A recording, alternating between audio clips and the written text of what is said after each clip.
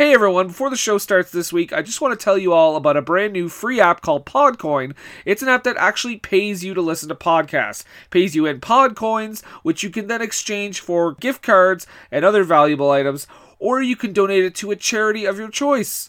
I've already benefited from this app. I got a nice gift card, gave some money to charity. It's awesome. All you have to do is download the app in the App Store or on your Android. Use the code WWTTPD and get 300 bonus Podcoins just for signing up. Takahashi. Ichiro-san, you old so-and-so. How you doing? It's been a while. It has. Though, been counting the money from all of our financial successes there. Every single one of them a home run. I got a new idea. Good. It's good to stay creative in this line of business of ours, producing films and whatnot.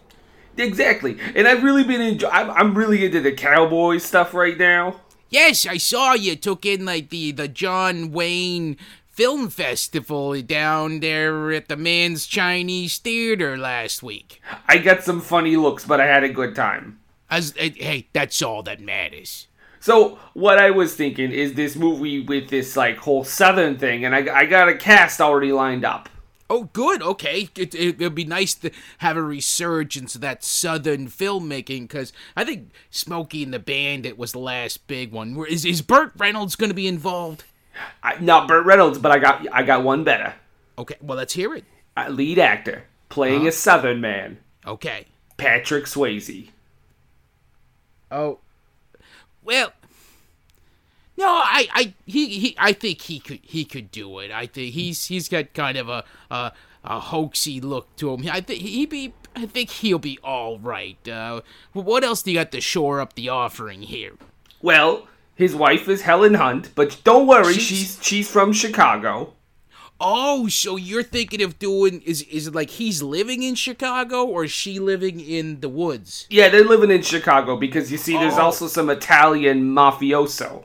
Oh, so it's like you're gonna mix Western, a Western with a modern American crime. So I'm guessing Swayze's gonna be taking down the mafia to avenge something? Exactly. Represented by Italians, Adam Baldwin and Ben Stiller. Oh, okay, I just want to let you... But Baldwin is not an exceptionally Italian name. Oh, okay. And I'm pretty sure Stiller's... He's one of the tribe, like us. Well, hold on. It'll work. Just wait. Okay, well, they're actors, and I think they'll be able to they'll figure it out. It's easy. It's really easy to put on, a fake New York accent. Trust me. Real easy. Forget about it. Yeah, exactly. So those are our mafiosos. What do you got for the Southerns? Because you said Burt Reynolds wasn't involved, so I'm intrigued. No Burt Reynolds, but I got more Southerners for you. Okay, let's hear it. We also got Bill Paxton. Oh, I think he's from New Jersey or something, isn't he? Look, I talked to Marty, and Marty told me he was good. Well, if Marty says he's okay, then it's probably gonna be fine. Well, okay. Well, what else you got? Well, then I got the most Southern person I could find, Takahashi. Okay, well, I'm looking at so it's not Burt Reynolds. No, it's not Burt Reynolds. Okay, and it's not like Charles Durning or something. No, I couldn't get him. Okay. We got a thing. All right. It's Liam Neeson. The Irish guy? Southern Irish, right? But still Irish. I don't... You know what? It'll be fine. It'll be the only note I have here is we shouldn't be on set when that Baldwin guy's around because I've heard some things. So let's do it. It's not the worst movie we've ever pitched. Okay, well let's. What do we always say when we're about to get that money, Takahashi? Well, when you can get a wasp and a Jew to play Italian mobsters. That's when the money rolls in. You know when I pick a movie, that's when I'm on to press. Please come back to me. What were they thinking now? Whoa, what were they thinking?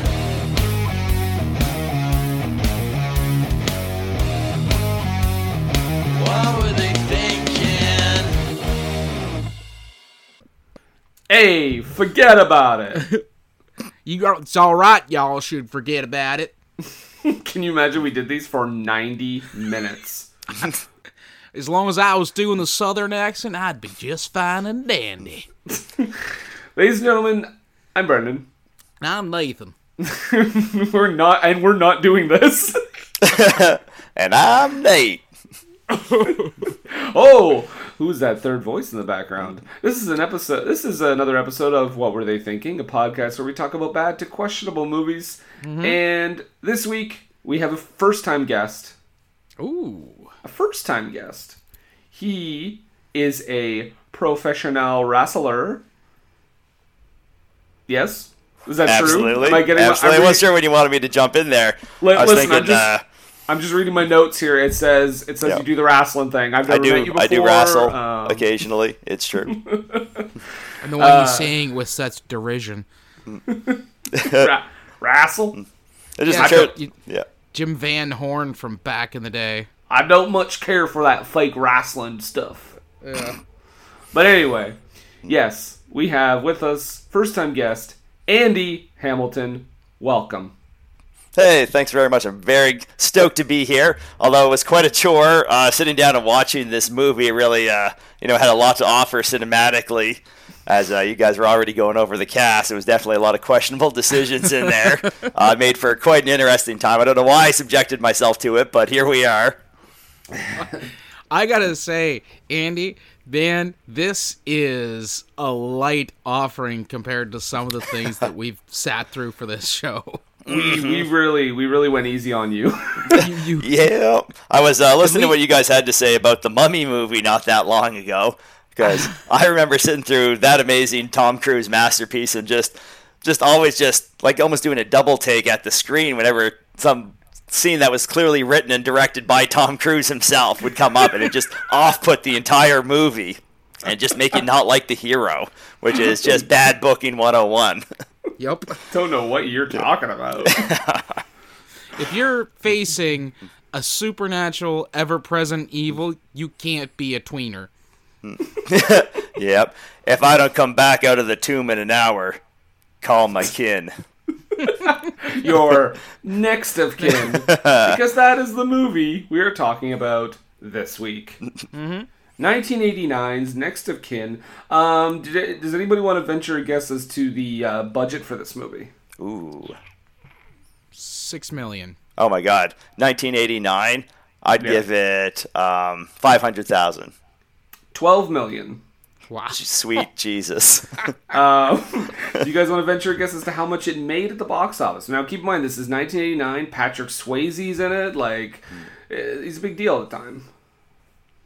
70 million. 10 million. 15.9. Oh. At least it made its production budget back. Yeah, production budget, yes. Ooh. Yeah, so, I mean, Next of Kin, 1989, cast, we got Patrick Swayze, Adam Baldwin, a very young Ben Stiller, a very young and very green Ben Stiller, Bill Paxton, very briefly, Liam Neeson, actually Ted Levine, very briefly, too. Oh, yeah. From Silence of the Lambs fame, as most of you will know. Or Joyride, Candy Cane, come on. Or Monk, if you Yeah. want to watch something that's not going to scar you. Too Fast, Too Furious as well. With Ted Levine?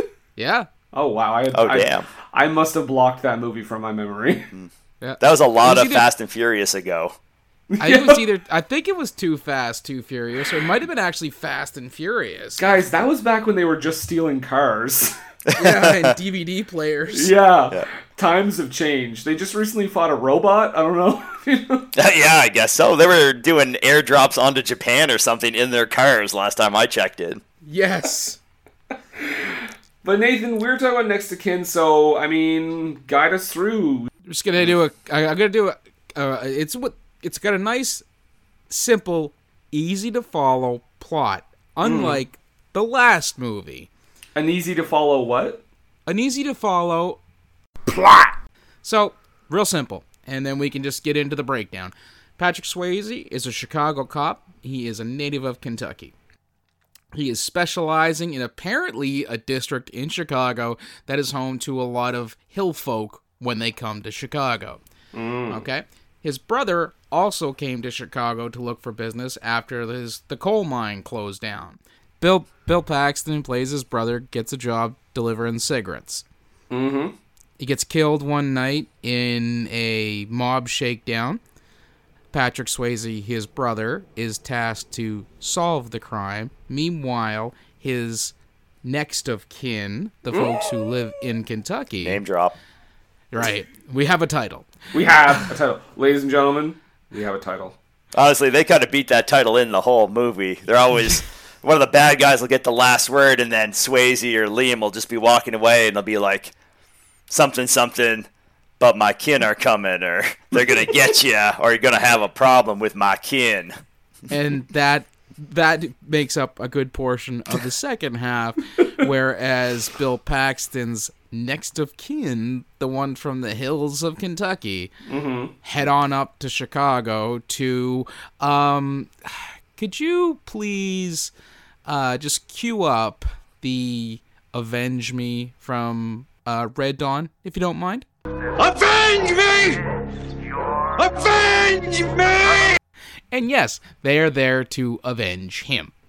So, Patrick Swayze is also butting heads with the local criminal element who he does not know, but will know very soon, were the ones responsible for the death of his brother. So please, let's get into Next of Kin, because we open with the hills of Kentucky and then smash cut to downtown Chicago. They really get that versus thing right off the bat. Yeah, they hammer it in with the music too. As soon as this starts, you're listening to this movie started up, and yeah, it's down home. There's a banjo, there's a fiddle, there's drums or something, and I was bracing myself for Deliverance, and then as soon as they cut to the town, all of a sudden you're in this downtown place. There's for some reason this weird men-only hotel thing going on that they keep cutting to, and then the music shifts to like Bad to the Bone or something, some kind of like late 80s rock. Like they're just beating it in that this is going to be like this hillbillies country versus city thing.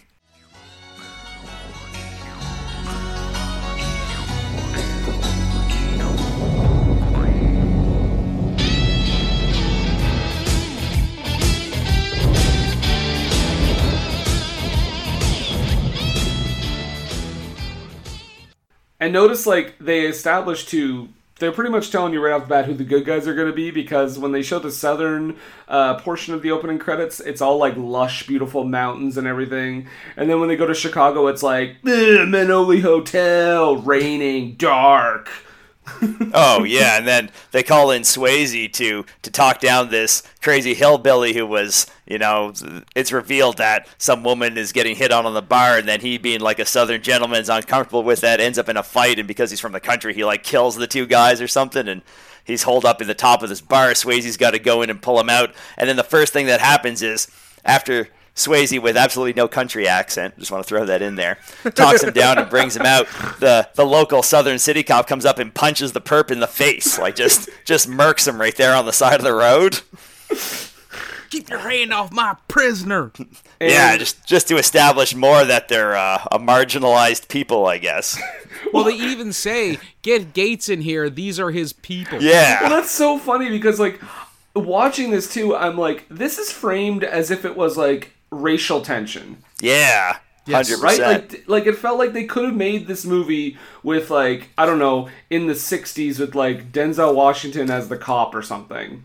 Or get, like, Sidney Poitier. So yeah, it's like in they fucking call in the me heat of Mr. Tibbs. Yeah, just to paraphrase some of that, like, casual 1989 racism that sneaks in there. They have this scene later where they're explaining to the Italian mob leader that they're just hillbillies and we don't have to worry about them. And he gives this speech about how, I've dealt with all kinds of people. Our people were marginalized. I'm just paraphrasing, in Sicily, and then like I've dealt with the Chinese, and I've dealt with black people, and I've dealt with rednecks, and he just throws them in there like they're all equal groups to him. And there's nothing casual about Adam Baldwin's racism in that scene. No. In this movie and IRL. But just pray tell, who is our person holed up in the SRO? It's Ted Levine. We never see again. Nope. It's a quick cameo. I should... funny enough, though, I don't think anyone really knew who he was at this point, because this is actually 2 years before Silence of the Lambs. Okay. So I think he was still, like, pretty much just, like, a working actor. Like, he still is a working actor. You know what I mean? Yes, he hadn't had a marquee role at that point, or even a supporting marquee role. He spent the money he made on a sandwich. Yes. Real ham and egger. So Patrick Swayze is their hillbilly whisperer, basically, right? Yeah, yeah. He's the local guy who can communicate in their language. He's that dude. Although, like I said, no accent whatsoever. But he still gives his like the folksy stuff the all out, because he's like, I used to fish up that way or hunt up that way. Why? Oh no, I think you're going into Neeson territory with that accent. But I'll tell you what, I would go down. He's Kinnaman. You're a disgrace. You ain't no kid of mine. There's ghosts up on that ridge. I like to imagine that Liam just stuffed his cheeks with cotton balls before he went out there. I feel that a good portion of this is just going to be us accenting away. So what you're saying is Liam Neeson went for the Brando approach? Yes. Yes, it sure sounds like it. So yeah, Swayze like basically talks the guy down and like saves him from getting shot. Yes. Bill Paxton's accent is even crazier than Swayze. It's like they know the same creek, they're all from the same place, but everybody has a different accent in this movie, even the Italian guys. I'll get onto that one later. So let me ask you, Brendan, have you ever seen the movie Frailty? Yes. How would you compare Paxton's southern accent in that versus this? In that one, I'll tell you what. I think that's one of the first movies I actually saw Bill Paxton in. Which is weird, but I thought he was Southern for a while after watching that movie. Okay, so what you're saying is he got considerably better with it as time went on. Yeah, this was like 13 years after this movie, so he was definitely a more seasoned actor. Although I'll say this, he was giving it his all. Like he was trying. He wasn't dropping it. It's almost like those three actors made a bet with each other to see who could outdo the other with their accent. Who can out-southern the non-southerners? Yeah. Swayze's got a nice mullet ponytail combination as well. To go with I believe that comes standard with the IROC Camaro that he was driving. Yeah, right out of the glove box. Just boom. Yeah. And this is unfortunate because I'd noted this, and it's Bill Paxton and Patrick Swayze in a scene together, and they're both unfortunately passed away. That is sad. Very sad. Yeah. And also, baby Helen Hunt is in this. She is. She's also, like, super young. This was... Actually, I think this movie was the first thing I'd seen Helen Hunt in, and I didn't even really know who she was. A couple years after it came out in theaters, it was playing on the television, and she was in Mad About You at the time, and I was like, oh, what the... Helen Hunt's in this movie? That's crazy because, of course, I only saw this movie this week watching it, but immediately I saw it and I was like, that's the chick from Mad About You. That's incredible. I had no idea. I didn't even see her on the credits. I think the first thing I saw Helen Hunt in, while we're reminiscing about Helen Hunt, is What Women Want. Oh, yeah. With Mel Gibson. She was the psychiatrist, wasn't she? Yeah. And then they make out for like 10 minutes. Because, doctors, apparently it's cool for doctors to sleep with their patients as long as they're women, right, Monkey Bone? Every fucking movie. Wow. Have you guys reviewed Monkey Bone yet? Oh Yes, yeah. we have. Okay, I gotta find that one. It's like one of my favorite episodes. I had such a good time doing that one. Yeah, that was a wild movie. So, next of kin. Yeah, next of kin. Bill Paxton, he's working delivering cigarettes, and Swayze's trying to, keep him in the city because he feels there's nothing for him back in Kentucky because coal mines are shutting down because, at the time in 1988, the world was moving away from using fossil fuels. Ha ha ha. That worked out. Yeah. But he doesn't Hashtag want to MAGA. doesn't want to stay. Like, it's nothing for him here. It's good for you, but I hate it. Don't listen to your brother Briar. Yeah. Who names a kid Briar? I can only think that it was supposed to be like a childhood nickname. Maybe theoretically his name, they could have meant to name him Brian, but the pen ran out of ink. I was That's just a thinking somebody was playing a prank on Liam Neeson by giving him the hardest name to pronounce. Briar. Briar. So yeah, doesn't want to. Next we get to meet Helen Hunt because Patrick Swayze goes to see her at a recital. I believe. Yep. Oh, this is before the infamous shirtless fiddling scene. Then. This is before he foreplays the fiddle. Yeah.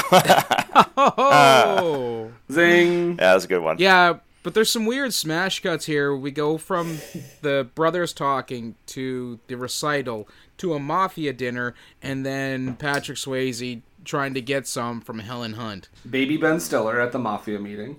Yes. Which, I was like, man, that's crazy. I know, and the greatest thing is, like, Ben Stiller is not even attempting an Italian accent. No, but he was from the mafioso's first marriage, so my only thought is that they were divorced when he was really young and he grew up in Des Moines. Yeah. I bet you he was, like, super stoked when he found out he didn't have to attempt an accent. Oh yeah. Like, oh, He looks thank stressed. God. He looks like stressed as a human being through this whole movie. You know, he does. pupils are all dilated. His eyes are big every scene that he's in. He looks a little confused. I think that's just his default setting in the 80s. Yeah. So, the next scene with the fiddle, and this is the one when I saw this as a kid, it was the one thing that kind of stuck with me as a line from this movie because it's such a terrible joke. Oh no. He's like, "Hey, honey." Oh, he starts with a bird call because that's a thing, and says, "Darling, do you believe in the hereafter?" Then you know what I'm here after. Ding, ding, ding. And he starts with the fiddle. Oh my I god.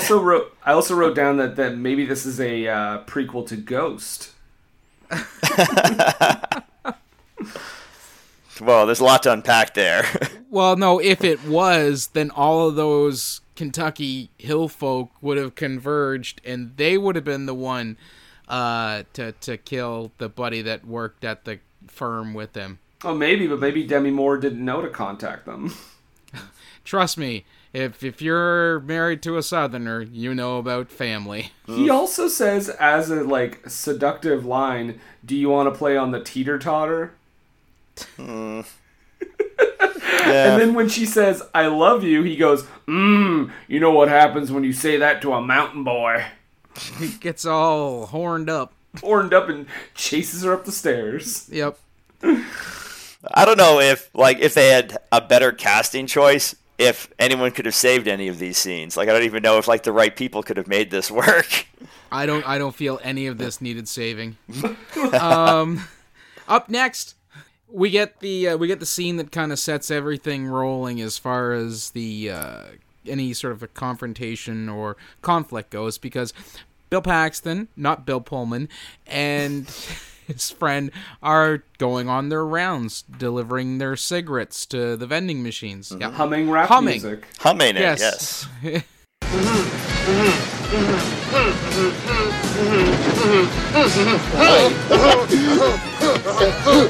I think they were having themselves a little conversation about how it's not music because you can't hum it. You can't hum rap. And then they were trying to figure out how to do it. Just to show that they're the same, the rednecks and these black people.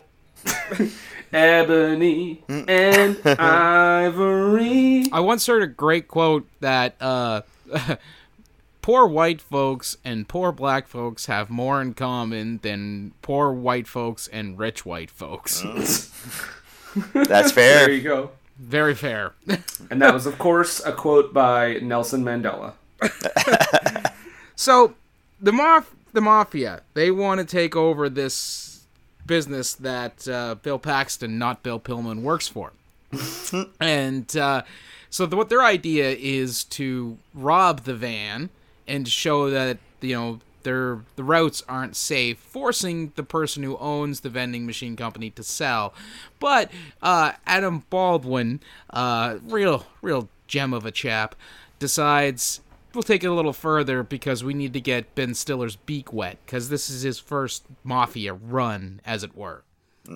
So this is where we get that super enlightened Humanitas nominated soliloquy from Adam Baldwin, talking about all the diverse cultural backgrounds that he's worked with, and then he shoots Bill Pullman, not Bill Paxton. I mean, Bill Paxton, not Bill Pullman. And that's what sets all this into motion, because Patrick Swayze finds out, of course, his brother has been killed, and he is absolutely destroyed. And not to mention, when they were chasing them in the truck, they drove through this like homeless garbage city place that reminded me of like Bad Boys 2 when they drive through that shanty town. Oh, the favelas, yeah. And then they thought they were gonna do a pit maneuver on a cube van. Yeah, it seemed like the car was bouncing off pretty hard. I'm not sure if they tried to establish just that he was he was a country driver. He's used to off-roading, so he put up a fight for these Italian guys. They're trying to build more sympathy for all these hillbillies that are running around. But those cars in no way should have been able to take down that van. Did you notice, too, that when Adam Baldwin is doing his whole thing with Bill Paxton, he says something like, Bill Paxton says, like, I ain't gonna give up my truck or something, or you ain't taking my truck. And that's when Adam Baldwin kind of goes, oh, you're a hillbilly. Like, what? It's like, you didn't notice that from the very beginning? Yeah. And Ben Stiller is not comfortable with the shooting. As Andy said, Ben Stiller's not comfortable with it throughout the entire movie. I don't think that it was the shooting. I think that those are legitimate reactions from him when Adam Baldwin decided to ad-lib that soliloquy. Well, did you notice when he said the Jewish slur, Ben Stiller actually perked up the most? That doesn't surprise me. I think Ben Stiller at that point was worried he was never going to get another job. He's like, oh God, what? Can you just make this a one-shot? He's not acting. That's what's happening here. He's stuck. Maybe they didn't tell him it was a movie. Maybe they just drug him into the van. Like, he literally has a line that says, hey, what are you doing? And I feel like he was just asking Adam Baldwin what he was doing with that acting choice. So Baldwin, he gets some shit from the Mafia Don and their consigliere, or their counselor. Improv coach Del Close. Right. And he basically he plays it off like, how was I supposed to know his brother was a cop? Look, I did what needed to be done. Boom. And next, we've got Bill Paxton heading home. And they send his body home on a freight train. And don't worry none that I don't go first class. That's like the only Randy Travis song I don't know. That's a pretty abstract one. That's pretty out there. I was going to say, for some reason, I know, like, I used to listen to, like, 2 of his CDs over and over when I was a kid, because my mom did, and... I'm guessing it was 8x10, old 8x10, and Always and Forever. Definitely Always and Forever. Because that has Forever and Ever Amen on it. Yeah, I'm gonna love you. Yeah. All those songs. Anytime I hear a line of that, I'm like Cartman on South Park. I have to finish the song. Yeah, that track is fire. I can't do anything till it's done. We absolutely have to cover Black Dog at some point, because Randy Travis is throughout that movie. Guys, he doesn't open his mouth. It's okay. It's fine. It's just, you're doing a really good job acting. I think you did it great. I mean, I'm just saying, you're just going to act. You're going to open your mouth. I don't think so. He's like the laziest lip syncer ever. And we find out that Swayze's estranged from his family because he moved to Chicago. And they're very Waltons-esque when they greet each other. Very much. Yeah, because their family is very important to them. And this is, I guess that's what we're supposed to set up here, is that even though the Mafia Italian guys are, they're bad guys, but they're also not super different from the Southerners or the hill folk, because family is first and foremost to them. Yep. So they're also similar to the Fast and Furious family. Right, because they're all about family. What was it again? The family. Family. Family. Family. Oh man, can we when do a did this crossover become with... beautiful talk? Oh, that fucking interview is the worst. So we have the funeral for Bill Paxton With the goofiest photo ever. Gerald. No, is that it? Is that his name? Yeah, Gerald. Yeah. Is it? Yeah. Okay. So yeah, there was nothing goofy about that photo in like 88 and 89, because that's how everybody's fucking high school graduation looked like. Yeah. And I don't know if you pay close attention at this funeral, because I rewinded at this part, everybody is singing except for Patrick Swayze. And I don't know if that's because he's too cool or he didn't know the words to the song because he moved to Chicago, but he is definitely supposed to feel like he's a former person being there, he's no longer in the loop as far as the family goes. Mm-hmm. But this is the scene where this is the stuff where we really start to hear like Liam Neeson's accent. Yeah, because we get that when he goes to visit Brar at his trailer, replete with fucking deer head sitting in the fridge. Which, you know what? That was gross. I'm a hunter, not a thing. It's not a thing. Yeah, what do you do with the head? Like, is he waiting to get it taxidermed, or? Well, that's it, right? When I had my stuff done, it goes to the butcher. If I'm getting any taxidermy done, it goes to the taxidermist. I don't put it in my fridge at home. Yeah. Mm-hmm. So. Yeah, he cut the head off this deer in the wild, presumably. Hopefully he skinned it, did something with the rest of it, and then he just took the head home and right in the fridge.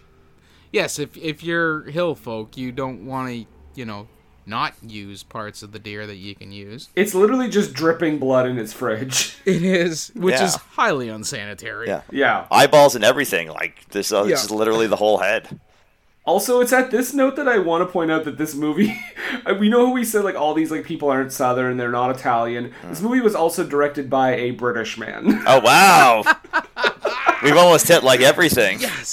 Yes, it's like the wrong trifecta. And I don't mean you got your trifecta wrong, but you got a trifecta of the wrong people doing something. Everything except for actual Southern people. Exactly. So, this is where we get to actually meet all of, well, for the most part, all, as far as we're concerned, of the Gates clan, or the Gates of Hazard, as I called them, because they lived up near Hazard County, as was noted in some of the earlier dialogue.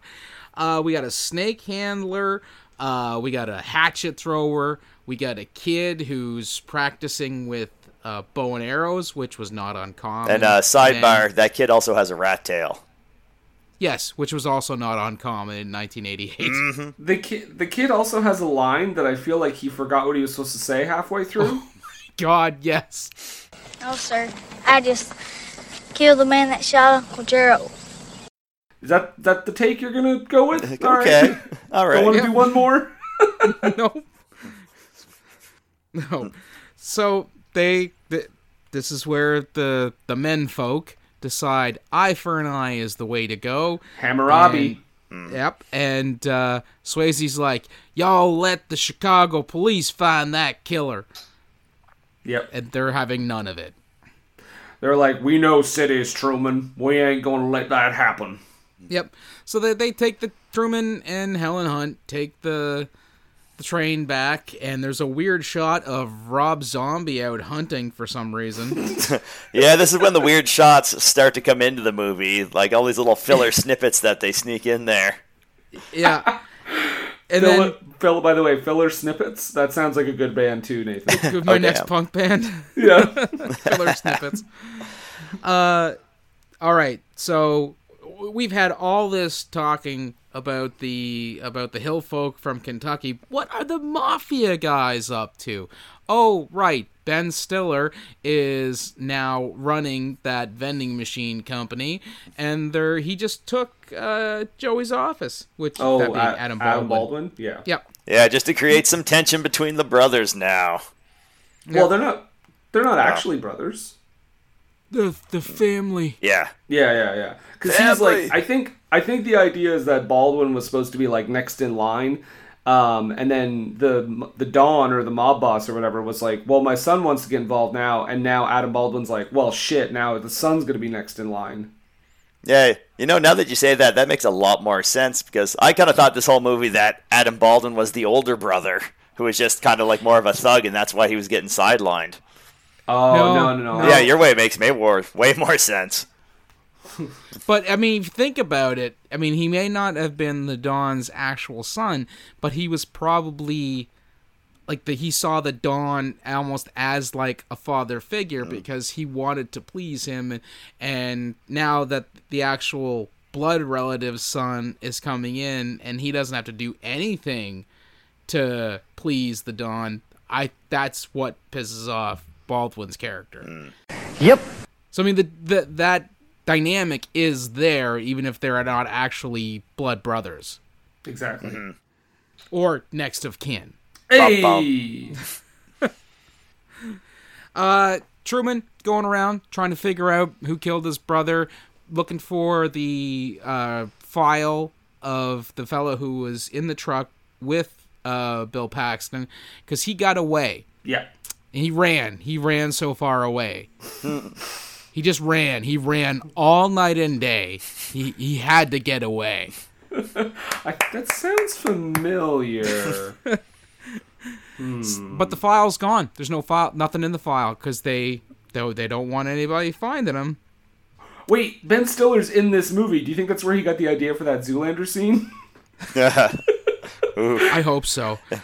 Where'd all the files go? You gotta wonder, they killed Gerald Gates there, and then weeks have passed, like, Swayze's grieving, he traveled back down south for the funeral, he came back, he started the investigation. Why haven't the Italian guys tracked down the guy who was in the truck with him? I feel it's because they're afraid to go to the projects because of what happens next. That's true. Because Gates, Patrick Swayze, he leaves to go try to find the fellow who was with his brother, Bill Paxton. And they've got this weird long shot of him driving up a hill. And then another weird... they continue with the same shot of the mobsters leaving to trail him. They are terrible at trailing people. He takes them to the... he notices them right away. Yeah, you want to get as close as possible. Yeah, they peel right out of the driveway after him, too. Like, they're not getting paid by the hour. No. So he takes them to the projects. And then he pays some kid to give them some bad info. The whole time they're running around looking in the projects, Patrick Swayze, I think, has also paid some other people off to strip their car of parts.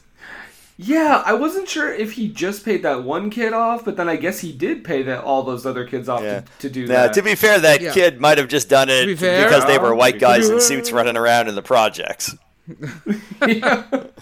But it all seems like it happens in the span of 2 minutes, and they're on like the 5th floor of this building. It's like they went straight up to the 5th floor. For some reason, they thought Swayze was going to be up there because they seem awful high.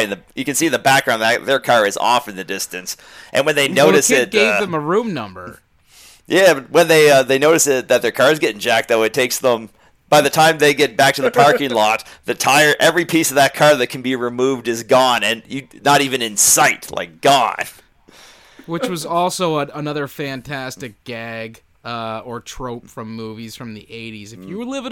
If you're going to a tough city, people, remember, watch your car, because it will be stripped within seconds.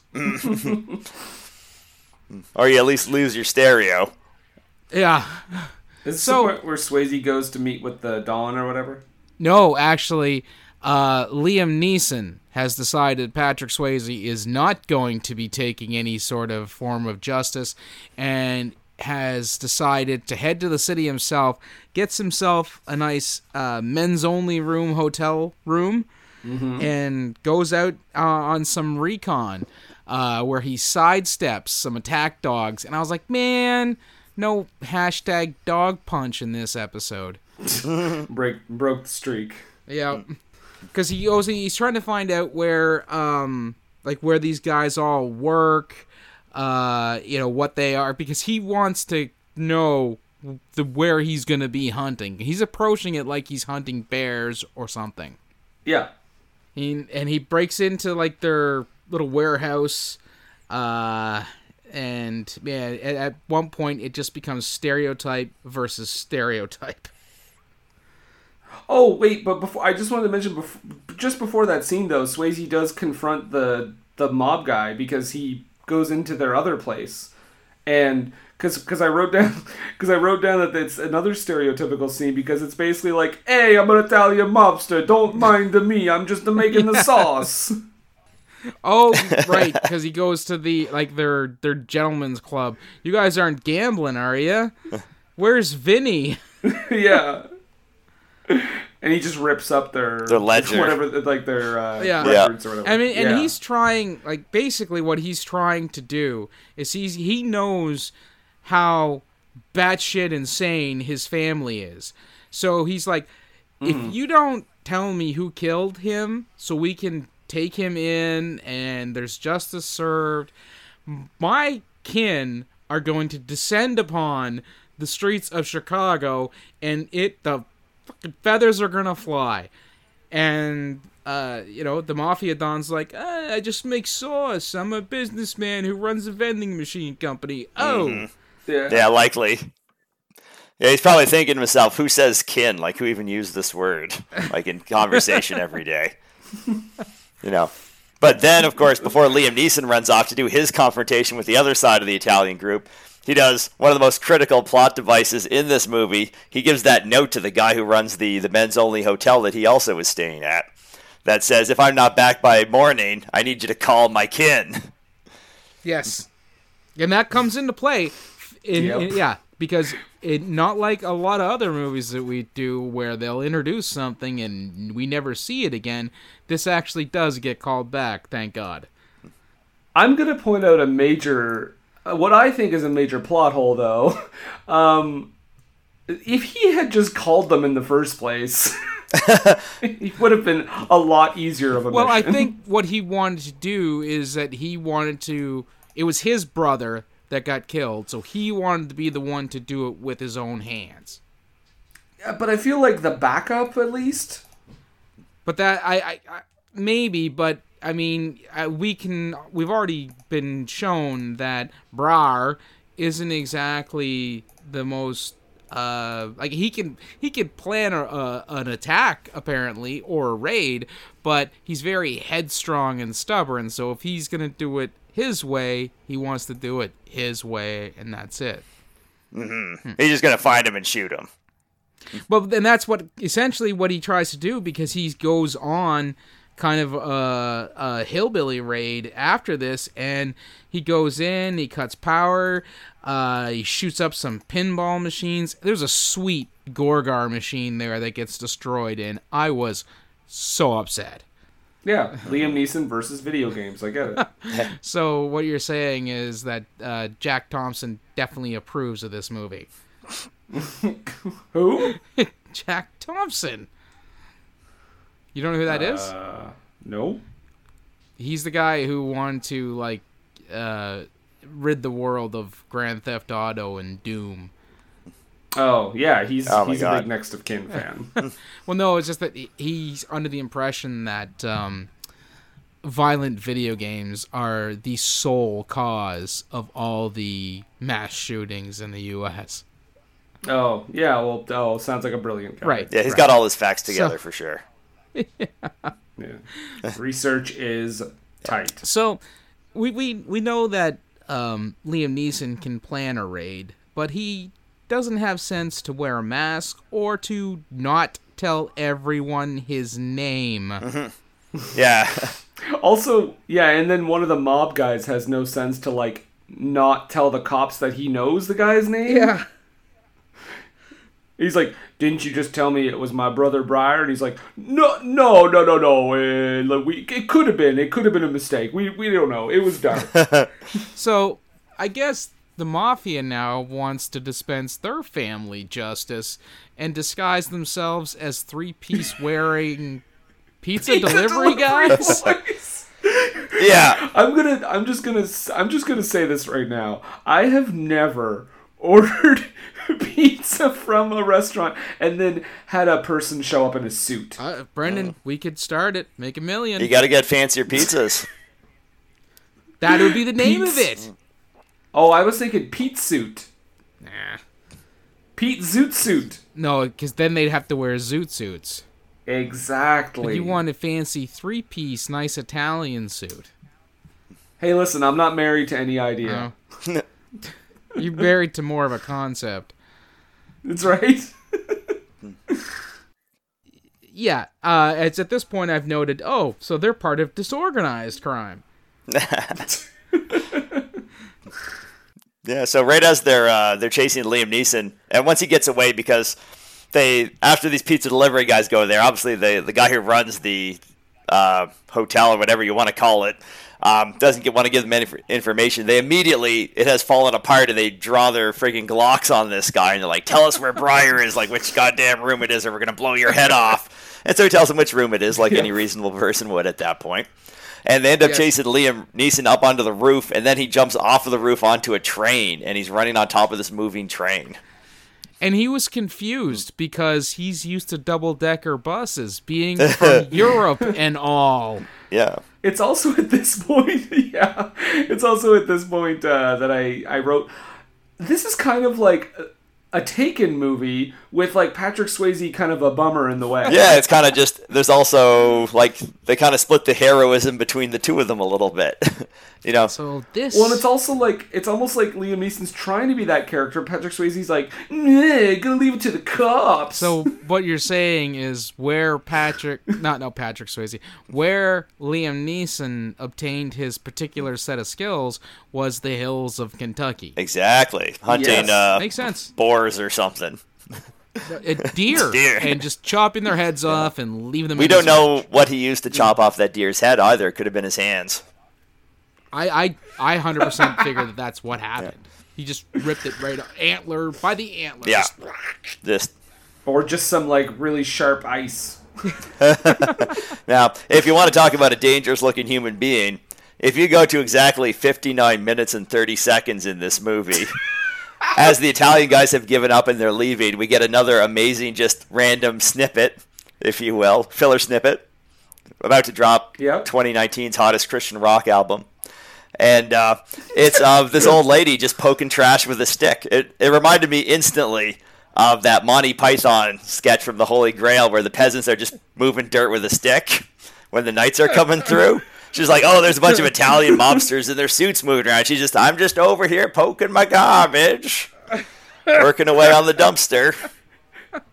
It's also like you gotta imagine like that extra was like, what do you want me to be doing? Like, can I have any busy work? Like, am I just staring? It's like, I don't know, poke garbage with a some stick. Garbage, if you. She's will. either somebody's grandmother or she didn't know she was in the movie. Like, this is just what she was really doing. So we're in a Kiss of the Vampire type or Vampire's Kiss type situation. Yeah. Yeah, so Neeson's got this big action set piece. He's like sitting on the train and jumping around. Yeah, he does get away, and he eventually ends up at a bar, and we've got this like just on the nose music cue after him and Swayze have, like, their brother fight. because brothers fight. That's what brothers do. Later we find out they also hug, but there's a cue for a song that's just a song about brothers, sung by Patrick Swayze, which is not his first time on a soundtrack. He sang "She's Like the Wind" for the Dirty Dancing soundtrack. I want to point out as well that this is a scene of Liam Neeson with a busted nose sitting in jail being all sad, and we just listened to that song for a full 46 seconds of just holds on that shot and lets that music go. Also, maybe I'm like, I don't know, maybe this is something I don't know about, but if it's a holding cell, isn't it an actual cell? Because he's just like in a chain link fence. It's just probably just the drunk tank. Yeah, it is. It's totally just a chain link fence. Okay, because I full disclosure, I will not say this person's name, but I have a friend who was in the drunk tank one night, and she said that It was like, Mariah. it was a cell. It was Mariah. No, it wasn't Mariah. Absolutely, it was not Mariah. Mariah. No, I can guarantee you it was She's not. out there waving her dick around and whatever. Look at my cock, it's huge, and just waving it around and getting arrested by the cops, drunk and disorderly. Go ahead. So point being, this person said it was a real cell. So that's why I was like, what the fuck is a chain link fence doing? We got a guy here who has no respect for the law of Chicago. He can jump onto trains, and he can rip a deer's head off with his bare hands. And he's just hanging out behind this chain link. He's just grooving on it. Well, I was gonna say, but the cops don't know that. But the cop that arrested him does know for a fact that he can at least rip a deer's head off with his bare hands. Yeah, he saw the deer head. Swayze knows. But now I think Patrick Swayze gets some really good news at this point, right? Yes, he gets a tacked-on pregnancy, Yeah, out of nowhere. like an RKO. Boom! Took us a while, but we got it. We mentioned he was a wrestler at the beginning of the episode. Trust me, the wrestling reference was there. Yeah, That's too easy. low-hanging fruit. Yeah. So yeah, we get this pregnancy thing that's kind of it really seems tacked on. Oh yeah. Yeah. They go looking. He actually takes Liam Neeson out of the drunk tank so they can go look for Bill Paxton's friend, and they apparently run into the jazz bar mafia. Which I want to say too. Do you remember that controversial Liam Neeson interview earlier this year? Yes. Okay, when he was in the bar with all of the African American people that were in there, all I could think of was that interview, and I was like, oh no, this is uncomfortable in hindsight. Well, yeah, but I don't think the incident that he referenced in that interview happened like the week before he started filming this. Wouldn't that have been crazy? Yes, that would have been absolutely More bonkers. awkward. Liam's like, I got an idea for a scene. Of course, we're lucky that he didn't get to write and direct in like Tom Cruise in The Mummy. Oh, jeez. Very good. Yes, actually, that does not happen, thankfully. Yeah. So they get into a bit of a scuffle at the bar. Truman's trying to tell him, keep your cool, let me do the talking, because I'm from the city, you're from the hills. He almost instigates a gunfight. Unfortunately, that doesn't happen. Meanwhile, this is happening. The mafia guys go back to the SRO, and they find all of his guns and shit. Because they want to take his guns to frame him. Yeah, they want to take Neeson's guns. Yeah. Yes. Which is surprisingly cerebral for these guys at this point in the movie. Right. Given some of the things that happens with their driver, Yeah. the fact that they were able to think this one out is amazing to me. They find the guns under the floorboards, and they have the wherewithal to just take them. Either maybe they just didn't want Liam to have them. I don't know. They reminisce about fighting over a lady named Betty Jean. Brothers hug because this is their reconciliation kind of moment. And they they're talking about this girl they were fighting over, and then Liam says that these days she's a real scuzz bucket, and that stuck with me. Yeah. Yeah, and then they're like, ha ha ha, we loved her and now she's ugly. She's hideous. Everybody lives in buses. Ha ha ha. Now, so I guess the next thing is they want to drive the conflict between the two families. They have Adam Baldwin show up and throw what I thought was marinara sauce in Helen Hunt's face. I wasn't sure what it was. Someone I was watching with thought it was paint. Yeah, I wrote down that I was like, she wasn't even wearing fur. Yeah. What the hell? And he's an Italian ninja because he shows up, throws it in her face. When she clears her eyes, no trace of him. And if he's an Italian ninja, Nathan, that means he's going to have to pick between military service or jail. Right. Yeah, now that camera, right after it turns around, we have Helen Hunt's vision. That's where the camera is. We're looking out of her eyeballs, and that marinara comes right in, and then it cuts away, and he's gone. It is, he's thrown a marinara smoke bomb, is what's happened. And he just Houdini'd out of there on a big pasta-related trail and vanished. Another great band, Marinara Smoke Bomb. Coming next summer from Canon Releases, Italian-American Ninja. 2019's greatest ska sensation is coming to Toronto. It's Marinara Smoke Bomb. Opening for what? Mariana's Trench? I don't Weird know. Al. Weird Al. Yeah, so this sets the plan into action. Gates he's full in now because they've kind of attacked his family.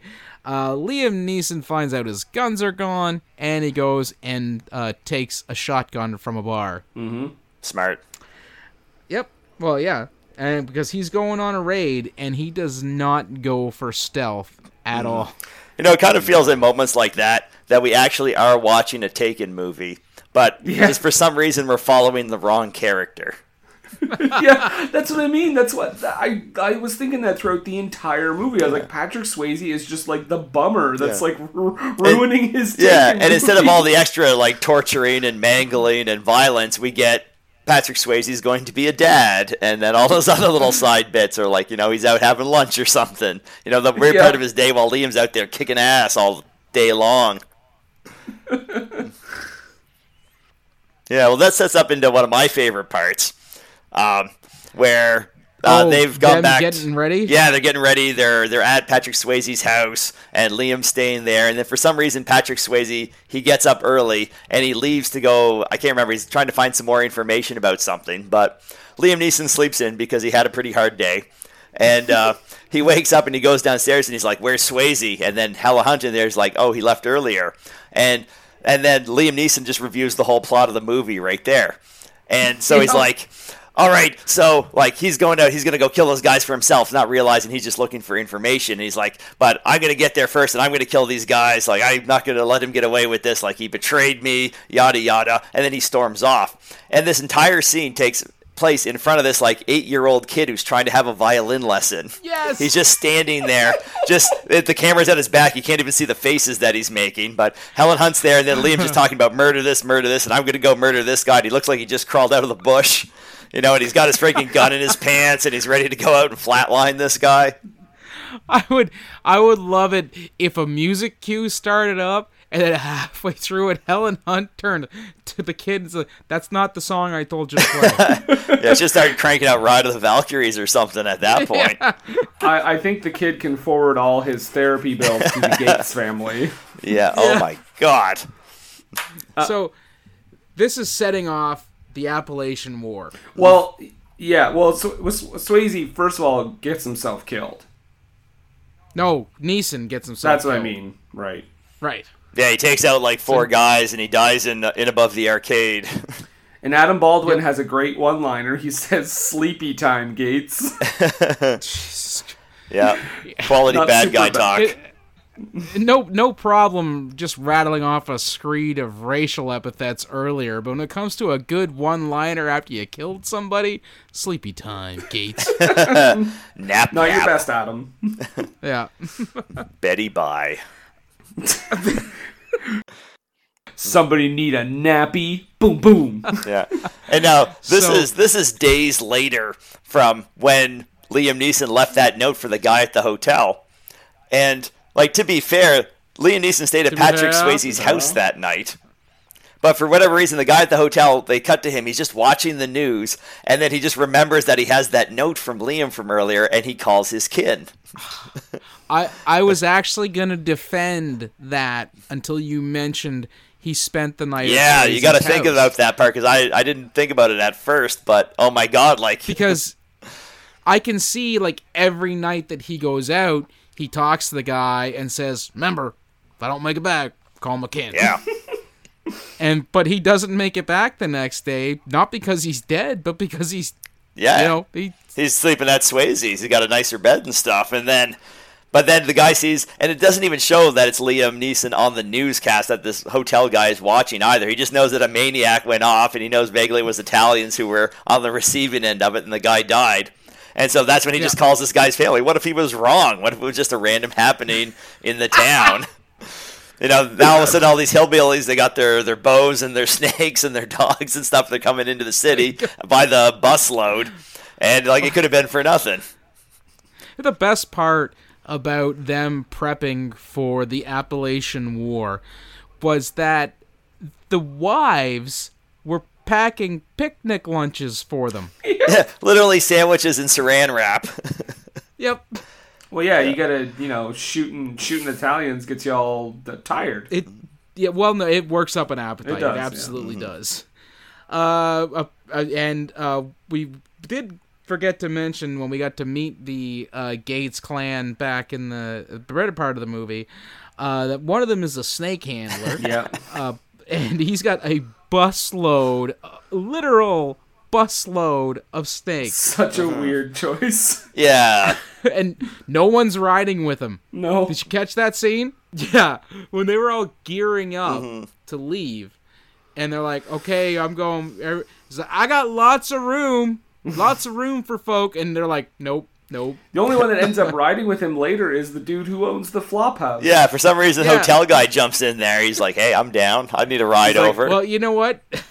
He works in an SRO hotel in downtown Chicago that's populated by mostly hillbillies, if we're going by what the first of the movie said. So, yeah, he's seen some shit. Yeah. That's not going to faze him. Yeah. Exactly. It's so weird because he's he's got all these signs around him like there's no free rent, this is a business, like no guests overnight, men only, all his rules. But then for some reason, for Liam Neeson, he'll jump in a busload of snakes and truck off to the cemetery to get in on the action. He's there for his buddy, or he really Also, hates Italians. One plot detail. I think it's probably the second one. One plot detail that we shouldn't skip over is the fact that Adam Baldwin set up Ben Stiller and used that gun. We mentioned framing Liam Neeson, but he used Liam Neeson's gun to frame it as Liam Neeson. as him killing Ben Stiller. Yeah. Yeah, because he tortured him and burned him alive and shit. Yeah. It's And weird that they did that whole thing off screen. I was wondering about that. You just come back, it's like you go to the washroom and you come back and you have Ben Stiller's charred corpse on the screen. And it's like they didn't even let him act it out. It all just happened like, here's a body. He did his 3 scenes, he's out. extra I'm crispy Zoolander. I'm wondering if this was shot out of order. And one of the last scenes they shot with Ben Stiller was that truck scene, and he was like, I'm not comfortable being in this movie anymore. Yeah, so they used an extra. They wrote him out. Yeah. Oh, God. But yeah, because Adam Baldwin is bragging about it with his buddies too, and one of the guys he brags about it to calls the Don just to let him know that he's bragging. Yep. Yeah, and that he did it. He's just running his mouth. This guy's got a big mouth. Yeah. And it leads to the big action set piece ending where there's a total all-out war in the cemetery. Yeah. Yeah. Oh, Nathan, you know what we got in this scene? Oh, yeah, the bird calls. Oh, no, I'm talking about something even greater. Ooh. What's that? An axe to the chest. All right. Freaking Axe Gang shows up. Yep. Well, because as we said, one of their kinfolk was adept at throwing axes or hatchets. Yeah. and lots of bow and arrows, crossbows, all that stuff. They got all the And they're old school hunting communicating swag. with bird calls. Yep. The little bloodhounds are running around. And it's around this part of the movie where Patrick Swayze starts getting his country accent back. From the moment that police badge leaves his hands, there's a twang. Oh, yeah. Swear to God. That's right. He turns in his badge. Yeah, classic 80s move. I'm done. I'm going with my kin or something. I don't remember what he says, but the badge is gone, and then all of a sudden, for the whole rest of the movie, he gets a thicker and thicker accent the longer he's around his people. Part man, part cop, all yokel. Yeah, and Part man, part cop. Patrick Swayze is Mop. So yeah, they laying waste to graves. Patrick takes a shot, not of liquor, but he gets shot. did anyone notice when Patrick Swayze gets shot? The camera's behind him. Like, you're pretty sure he got shot because he kind of flails a little bit and he tucks behind this giant monument. But he says, "Hey." That's his Yes, reaction yeah. to being shot. He also ADR. when he's about to shoot someone goes, "Hey," just like Red Dawn. Like, Hey, Yeah, he gets "hey" to get their attention. It sounds like they might have used the same audio. Like maybe they didn't capture him doing anything when he was pretending to get shot, so they just threw a "hey." but like because he's brave. He would never shoot somebody in the back. is Swayze insisting that these go in his movies? Because when he did it in Red Dawn, Nathan, you and I were like talking about how stupid of a move that is. Yes, why would you lose the element of surprise? Right. I mean, it pays off better for him in this movie, but still. He loses his compound bow because at first he's hunting mafiosos with that. Loses that, but luckily he had a crossbow stashed in a pile of leaves. Yeah, they don't really talk about that. It just kind of happens. Like there must have been Yeah. a scene where he was like MacGyvering the entire cemetery, and then they decided that they weren't going to go with that. Oh, why did they cut that? And during this is towards the end of it, it gets really, really bonkers because there's bear traps. Yeah. They've released the hounds. This is Yeah, also they run where down we get one the Italian hatchet guy. to the chest. Yes. And I'm surprised that he didn't have like one of the graves rigged to launch that deer head out and just spear someone with the antlers. That would have been the perfect comeback from the start of the movie. Oh! That would have been delightful. If this was Canon Films, that would have happened. Yes. Yeah. Then one of the Italian guys could have gone like, "Oh dear," it would have been spectacular. It's just like that polar bear scene in fucking Roadhouse. Polar bear fell on me. So yeah, all of this is working towards Truman duking it out with Adam Baldwin. Yep. And they do it a bit, but it's kind of put the kibosh on it. The Italians do, because the Don shows up and basically pulls a gun on Swayze, and they also have one of his family or one of his kin. Yeah. So that stops the fight, and you think, okay, well he's gonna shoot Patrick Swayze, but it's a twist. Mm-hmm. And he shoots Adam Baldwin because he knows now that it was actually Adam Baldwin who killed Ben Stiller. What are you doing? This is for killing my son. And he said, and basically they're like, "We cool? Yeah, we cool." Well, because he gives him back his brother's knife. Yeah. I don't know how that. How did the Don get his Bill Paxton's knife? There was a scene at the start of the movie where Adam Baldwin was took explaining how he had that he didn't just kill that hillbilly out of cold blood. He brings up the knife and said that he was trying to kill Zoolander, so he had to shoot him in the head. This is the knife to prove it. I took it off of him, and then the guy's like, "Oh, well, thank you for saving Ben Stiller," Oh, like so that. the Don kept it. Yeah, Then. apparently he kept it Must as a have. memento. Oh, weird. Yeah, a This little is the weird. knife that killed a random dude. Well, it was 89. Maybe he So- gave it to a kid, and then he realized he needed it back, and he just went and took it. It's a He possibility. ungifted it. Yeah. So he gives the knife back to Patrick Swayze, and then we get this weird, wrap up montage thing where I'm not sure, did Patrick Swayze file a report or his resignation? Yeah, is he on vacation or? He's got diplomatic immunity. No, only Liam Neeson would have diplomatic immunity in this thing. Or the dude from Lethal Weapon 2. Yeah, Right. he does it on most things. So So yeah, that was next to kin. yeah, that's pretty much it. it.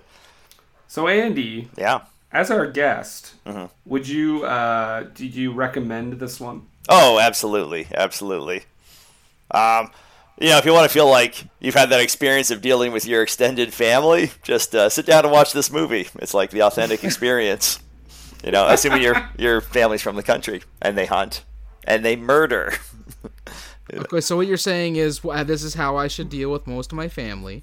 Yeah, exactly. Get it all over with at once. One big gesture. Nathan. Oh, I recommend it, but I am kind of a bit of a Swayze fan, and I feel this is often one of his more overlooked films. So yeah, I recommend it. I recommend it as like a cheesy movie. like it's Yes, it's not. Yeah, you're not. It's okay. It's not too Wong Fu. Okay. It's- wait, what? well, I mean, if I could think of, one of the best movies where Patrick Swayze actually made a legitimately good movie that tackled some issues sort of head on, I think of To Wong Fu, because he's playing against character heavily in that movie. So yeah, no, I would say it's super fun to laugh at, and it's pretty dumb, but it's entertaining. There's a lot of really good, very authentic 80s moments in there, too. So if you want to learn a bit about the 80s, check it out. Lots of authentic accents too. And any movie where 10-year-olds are using real archery sets, it's set in the 80s. Yep. Well, that being said, I think we should take a brief break here, and we'll be right back. What were they thinking? What Were They Thinking is brought to you by HostGator. HostGator is a leading provider of shared, reseller, VPS, and dedicated hosting solutions. Award-winning support is available 24/7, 365 days a year via phone, email, and live chat. Discover why over 9 million websites trust HostGator. Use the coupon code SCHLOCK for 25% off your first purchase. That's SCHLOCK, SCHLOCK, for 25% off your first purchase. What Were They Thinking is brought to you today by GameItAll.com. Whether it's video game news, the latest in music, or movie reviews, GameItAll.com is your one-stop shop for all nerdy talk. What were they thinking? And we're back! We are back. Nathan Yes, Brendan. and Andy. Hey. Wow, that's overly aggressive for NPR. Yeah. Almost toxic masculinity. When you get right down to it. Oh, man. Andy, you really need to settle down. Whoa. I got to take it There. easy. There Yes. you go. As we discussed before, we are a woke podcast. It's time for the low haiku. What is the low haiku, Nathan? Well, the low haiku is where we take 17 syllables and take the movie that we've just been talking about and pack them as tightly and concisely into those 17 syllables. Exactly. Andy, as our guest, would you like to begin? I sure would. I would Okay. say Okay? I feel like I'm on one of those late night jazz radio talk shows. But Well, it's NPR, so Brought to you by Uncle Frank's Potato Chips. No flavor whatsoever. All right. Here I go. I would say real scuzz bucket. Stiller died off camera. Shirtless fiddlin'. Very good. Yes. All right. I have one line that's sort of similar to Andy's. Okay. Hillbilly Justice. Baby Ben Stiller is whacked. South did rise again. Ooh. Very good. I thought they were from northern Kentucky. Well, Kentucky is south. From here. Yes. Very good. Okay. Hillbilly Police. Is Neeson Southern Irish? Kentucky Vengeance. Ooh. That's good use of syllables. Thank you. I do try my hardest. Very good. Now, we're going to have to draw out. So we get back up. Hey, top 40. Go next on the countdown. Next up on the top 40, Casey Kasem. Jinky Scoob. Well, now that we're out of that, I don't. Again, it happens every week. I'm not sure why, but we're out of there. So Nathan, we talked about this movie. We gave our opinions, our comments, our thoughts. But what do we always say? Well, we always say, Don't take a word for it.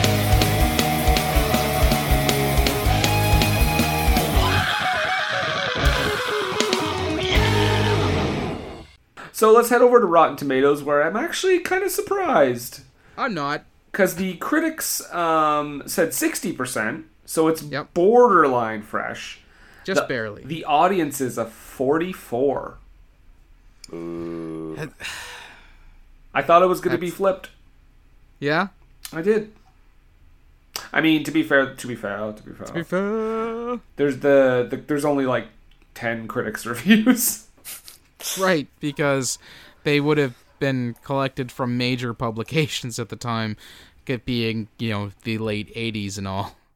So the first critics review I pulled here is because it's from James Evans at Starburst.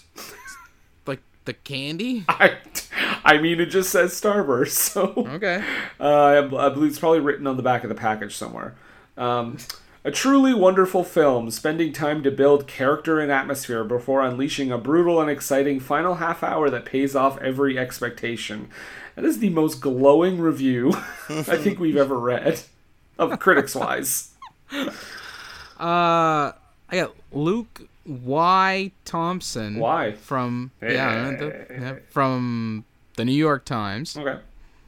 He writes, bunch of rednecks get mad and seek revenge. If that sounds good to you, have at it.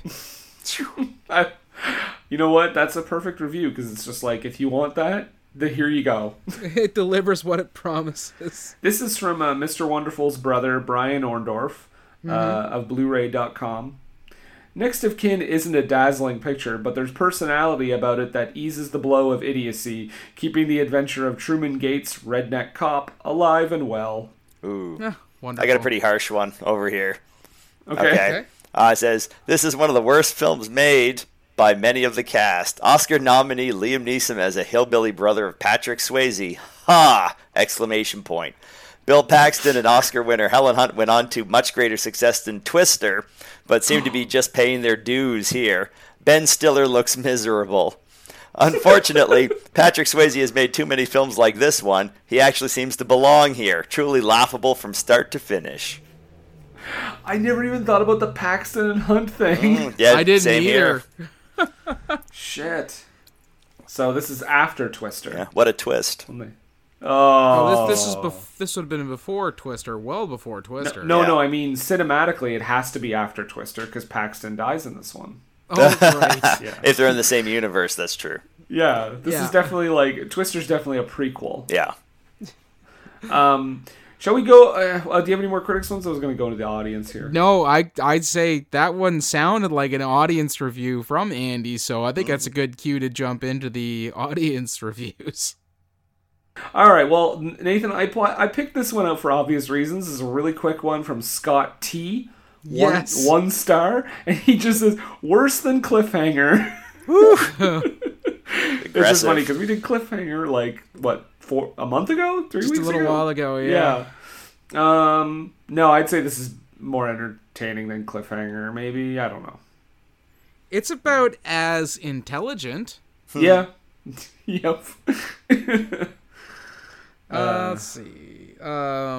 Bill S. writes, slow-moving and melodramatic thriller, but Swayze and Neeson make this a worthwhile one-time watch.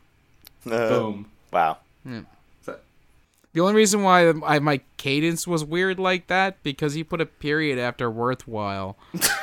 Like it was the end of the sentence, and then the next sentence is one-time watch. It's weird because usually these have such amazing grammar. Yeah. Right. I have a good one for you, Brendan. Okay. This is from Tammy-20. I really liked Next of Kin. Liam Neeson did a great job as a hillbilly. Hard to believe he's from Ireland after watching this film. Talk about versatile. What? I don't know what movie she watched, but Does Tammy have ears? maybe she's thinking of a different European. Iggy A, I'm going to assume that's Iggy Azalea, It has to be. gives it 1 star and says, what do a director from England, an Irishman, and Ben Stiller know about being a redneck? Skip this piece of garbage and watch Blue Ruin if you want a good old home-down revenge story. I'm just going to say one thing, though. Ben Stiller is not playing a redneck. He's not. So, and then the other one real quick here is just 3 stars from Lee P. It says, cheesy, ropey, but entertaining stuff. What the fuck is ropey? I don't know. Yeah, Maybe that's a new Tropey? one. Look that one up. It would be like pants. We'll have to look it up and talk about it on a later episode. Maybe he meant tropey. Could be. Yeah. Autocorrect got him. Ooh, here's one from Aaron1375. The plot was, for me, much better than Roadhouse. I don't know. That's it. Let's not say things we can't take back. Yeah, Excuse you, that's a Aaron? leap. That's a leap. Yeah. I liked this movie, but it is no Roadhouse. I used to fuck guys like you in prison. I got one from Michael S. here, and it's pretty succinct, actually, and I never really kind of thought of it, at least the first part of it is anyways.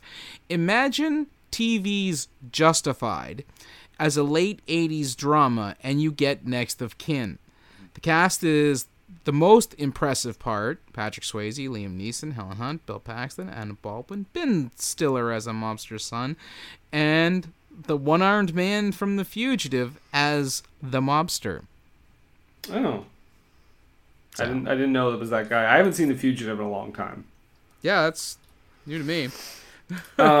This one is from Chrissy ? That's the name.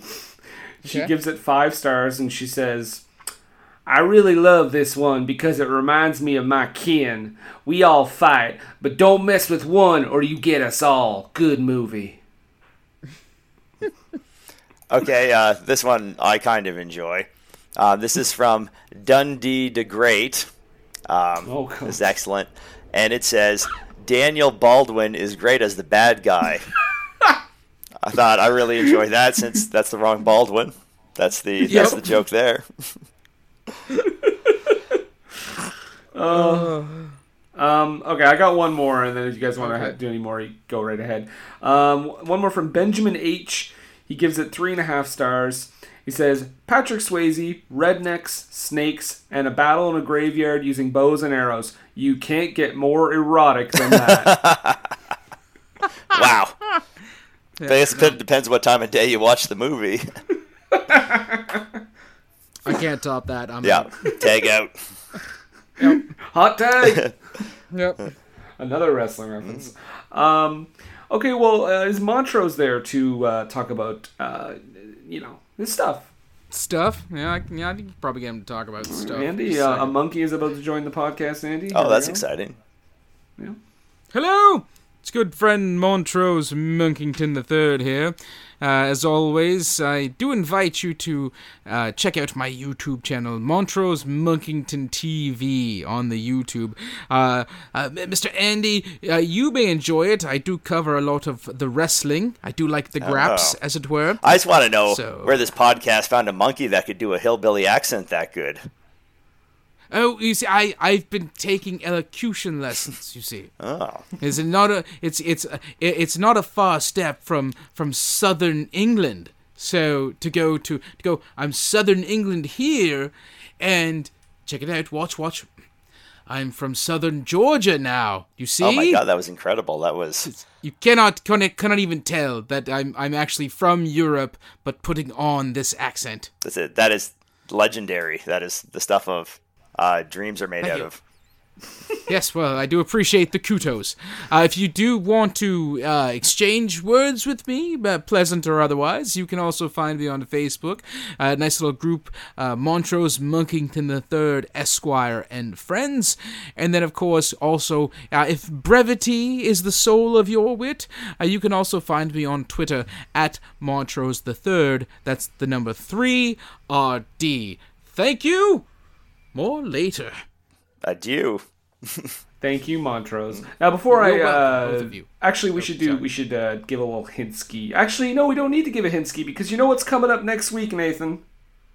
Oh, is it that time of year already? It's that time of year. The red carpet is rolling out. It's time for the third annual Manos handouts.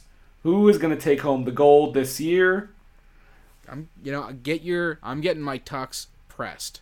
I'm going to wear my best dress overalls. Good. In the spirit of next of kin, even though they are not they're ineligible. But for next year, of course, they'll be in the offering. Yeah, it's I don't remember the exact dates of the eligibility, but yeah, the last few movies are not eligible, but it's like September to like the end of July or something like that, or August, the beginning of August to the end of this past July. So anything in that territory is fair game. Going to give out lots of awards, some guests, some music. It'll be a gas. But so that's next week. So I guess we don't really have a hint for you for the movie, but enjoy that. Andy, thank you for being our guest this week. Yeah, absolutely. Thanks for having me, hooking me up with that movie and everything. It was a pleasure. And do you have anything to plug? I know you have like Twitch and all that stuff.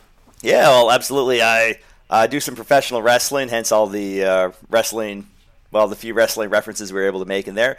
I'm Pat Persuasi, which really makes you think these guys did not stay up all night thinking of who they would have as a guest for this Patrick Swayze movie. Could have been a typo. I don't know. Anyway, so if you want to catch me wrestling live, you can check out NWA at any time. Look for Pat Persuasi, or you can go to twitch.tv/Pat Persuasi there as well.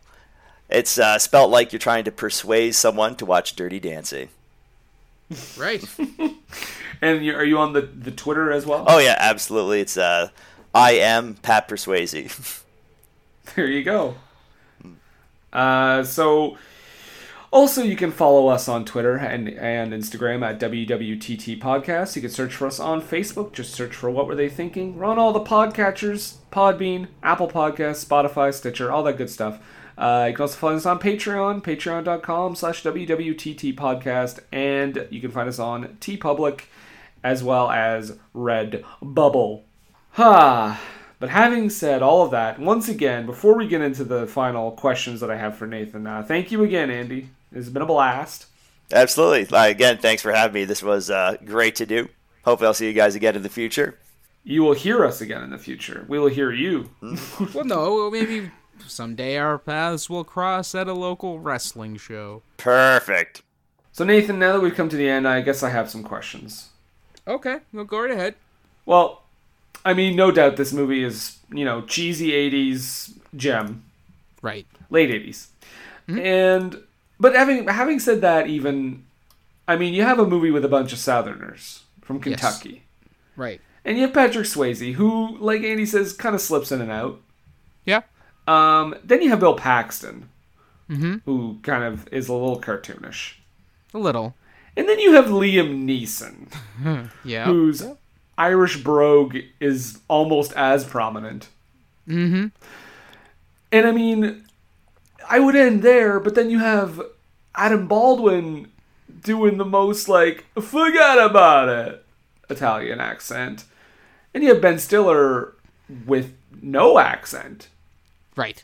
And, I mean, I don't mean to focus on the accents, but that's my number one thing I'm hitting here, so I gotta ask you. Okay. Casting directors. Mm-hmm. What were they thinking? We'll fall and then stumble and learn how to run.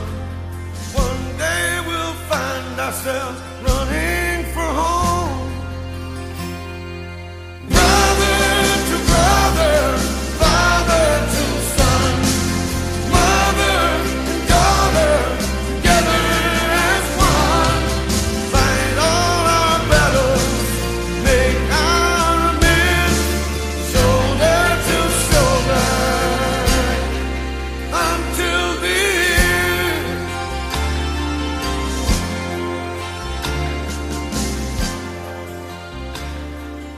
Hey, I heard you like movies. I heard you like to hustle. I heard you like podcasts. Well, guess what? There's a podcast for you out there called The Home Video Hustle. Damn right. Every Friday, we talk about whatever movie PJ picks out the bag. What does that mean? Every Wednesday on our YouTube page, I put a bunch of movies in a bag, and PJ picks one out at random. And then we just watch it. We talk about it for maybe like an hour, hour and a half, 2 hours, whatever we feel like doing, wherever the conversation leads us. But do we actually talk about the movie?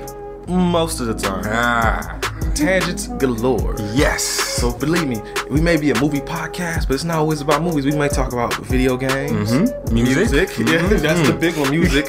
Sometimes we might get a little bit of politicalness in there. Yes. Sometimes we may just, we know what we like to do. We like to tell stories, PJ. Ah, yes. I am the master storyteller Yes. of the podcast realm.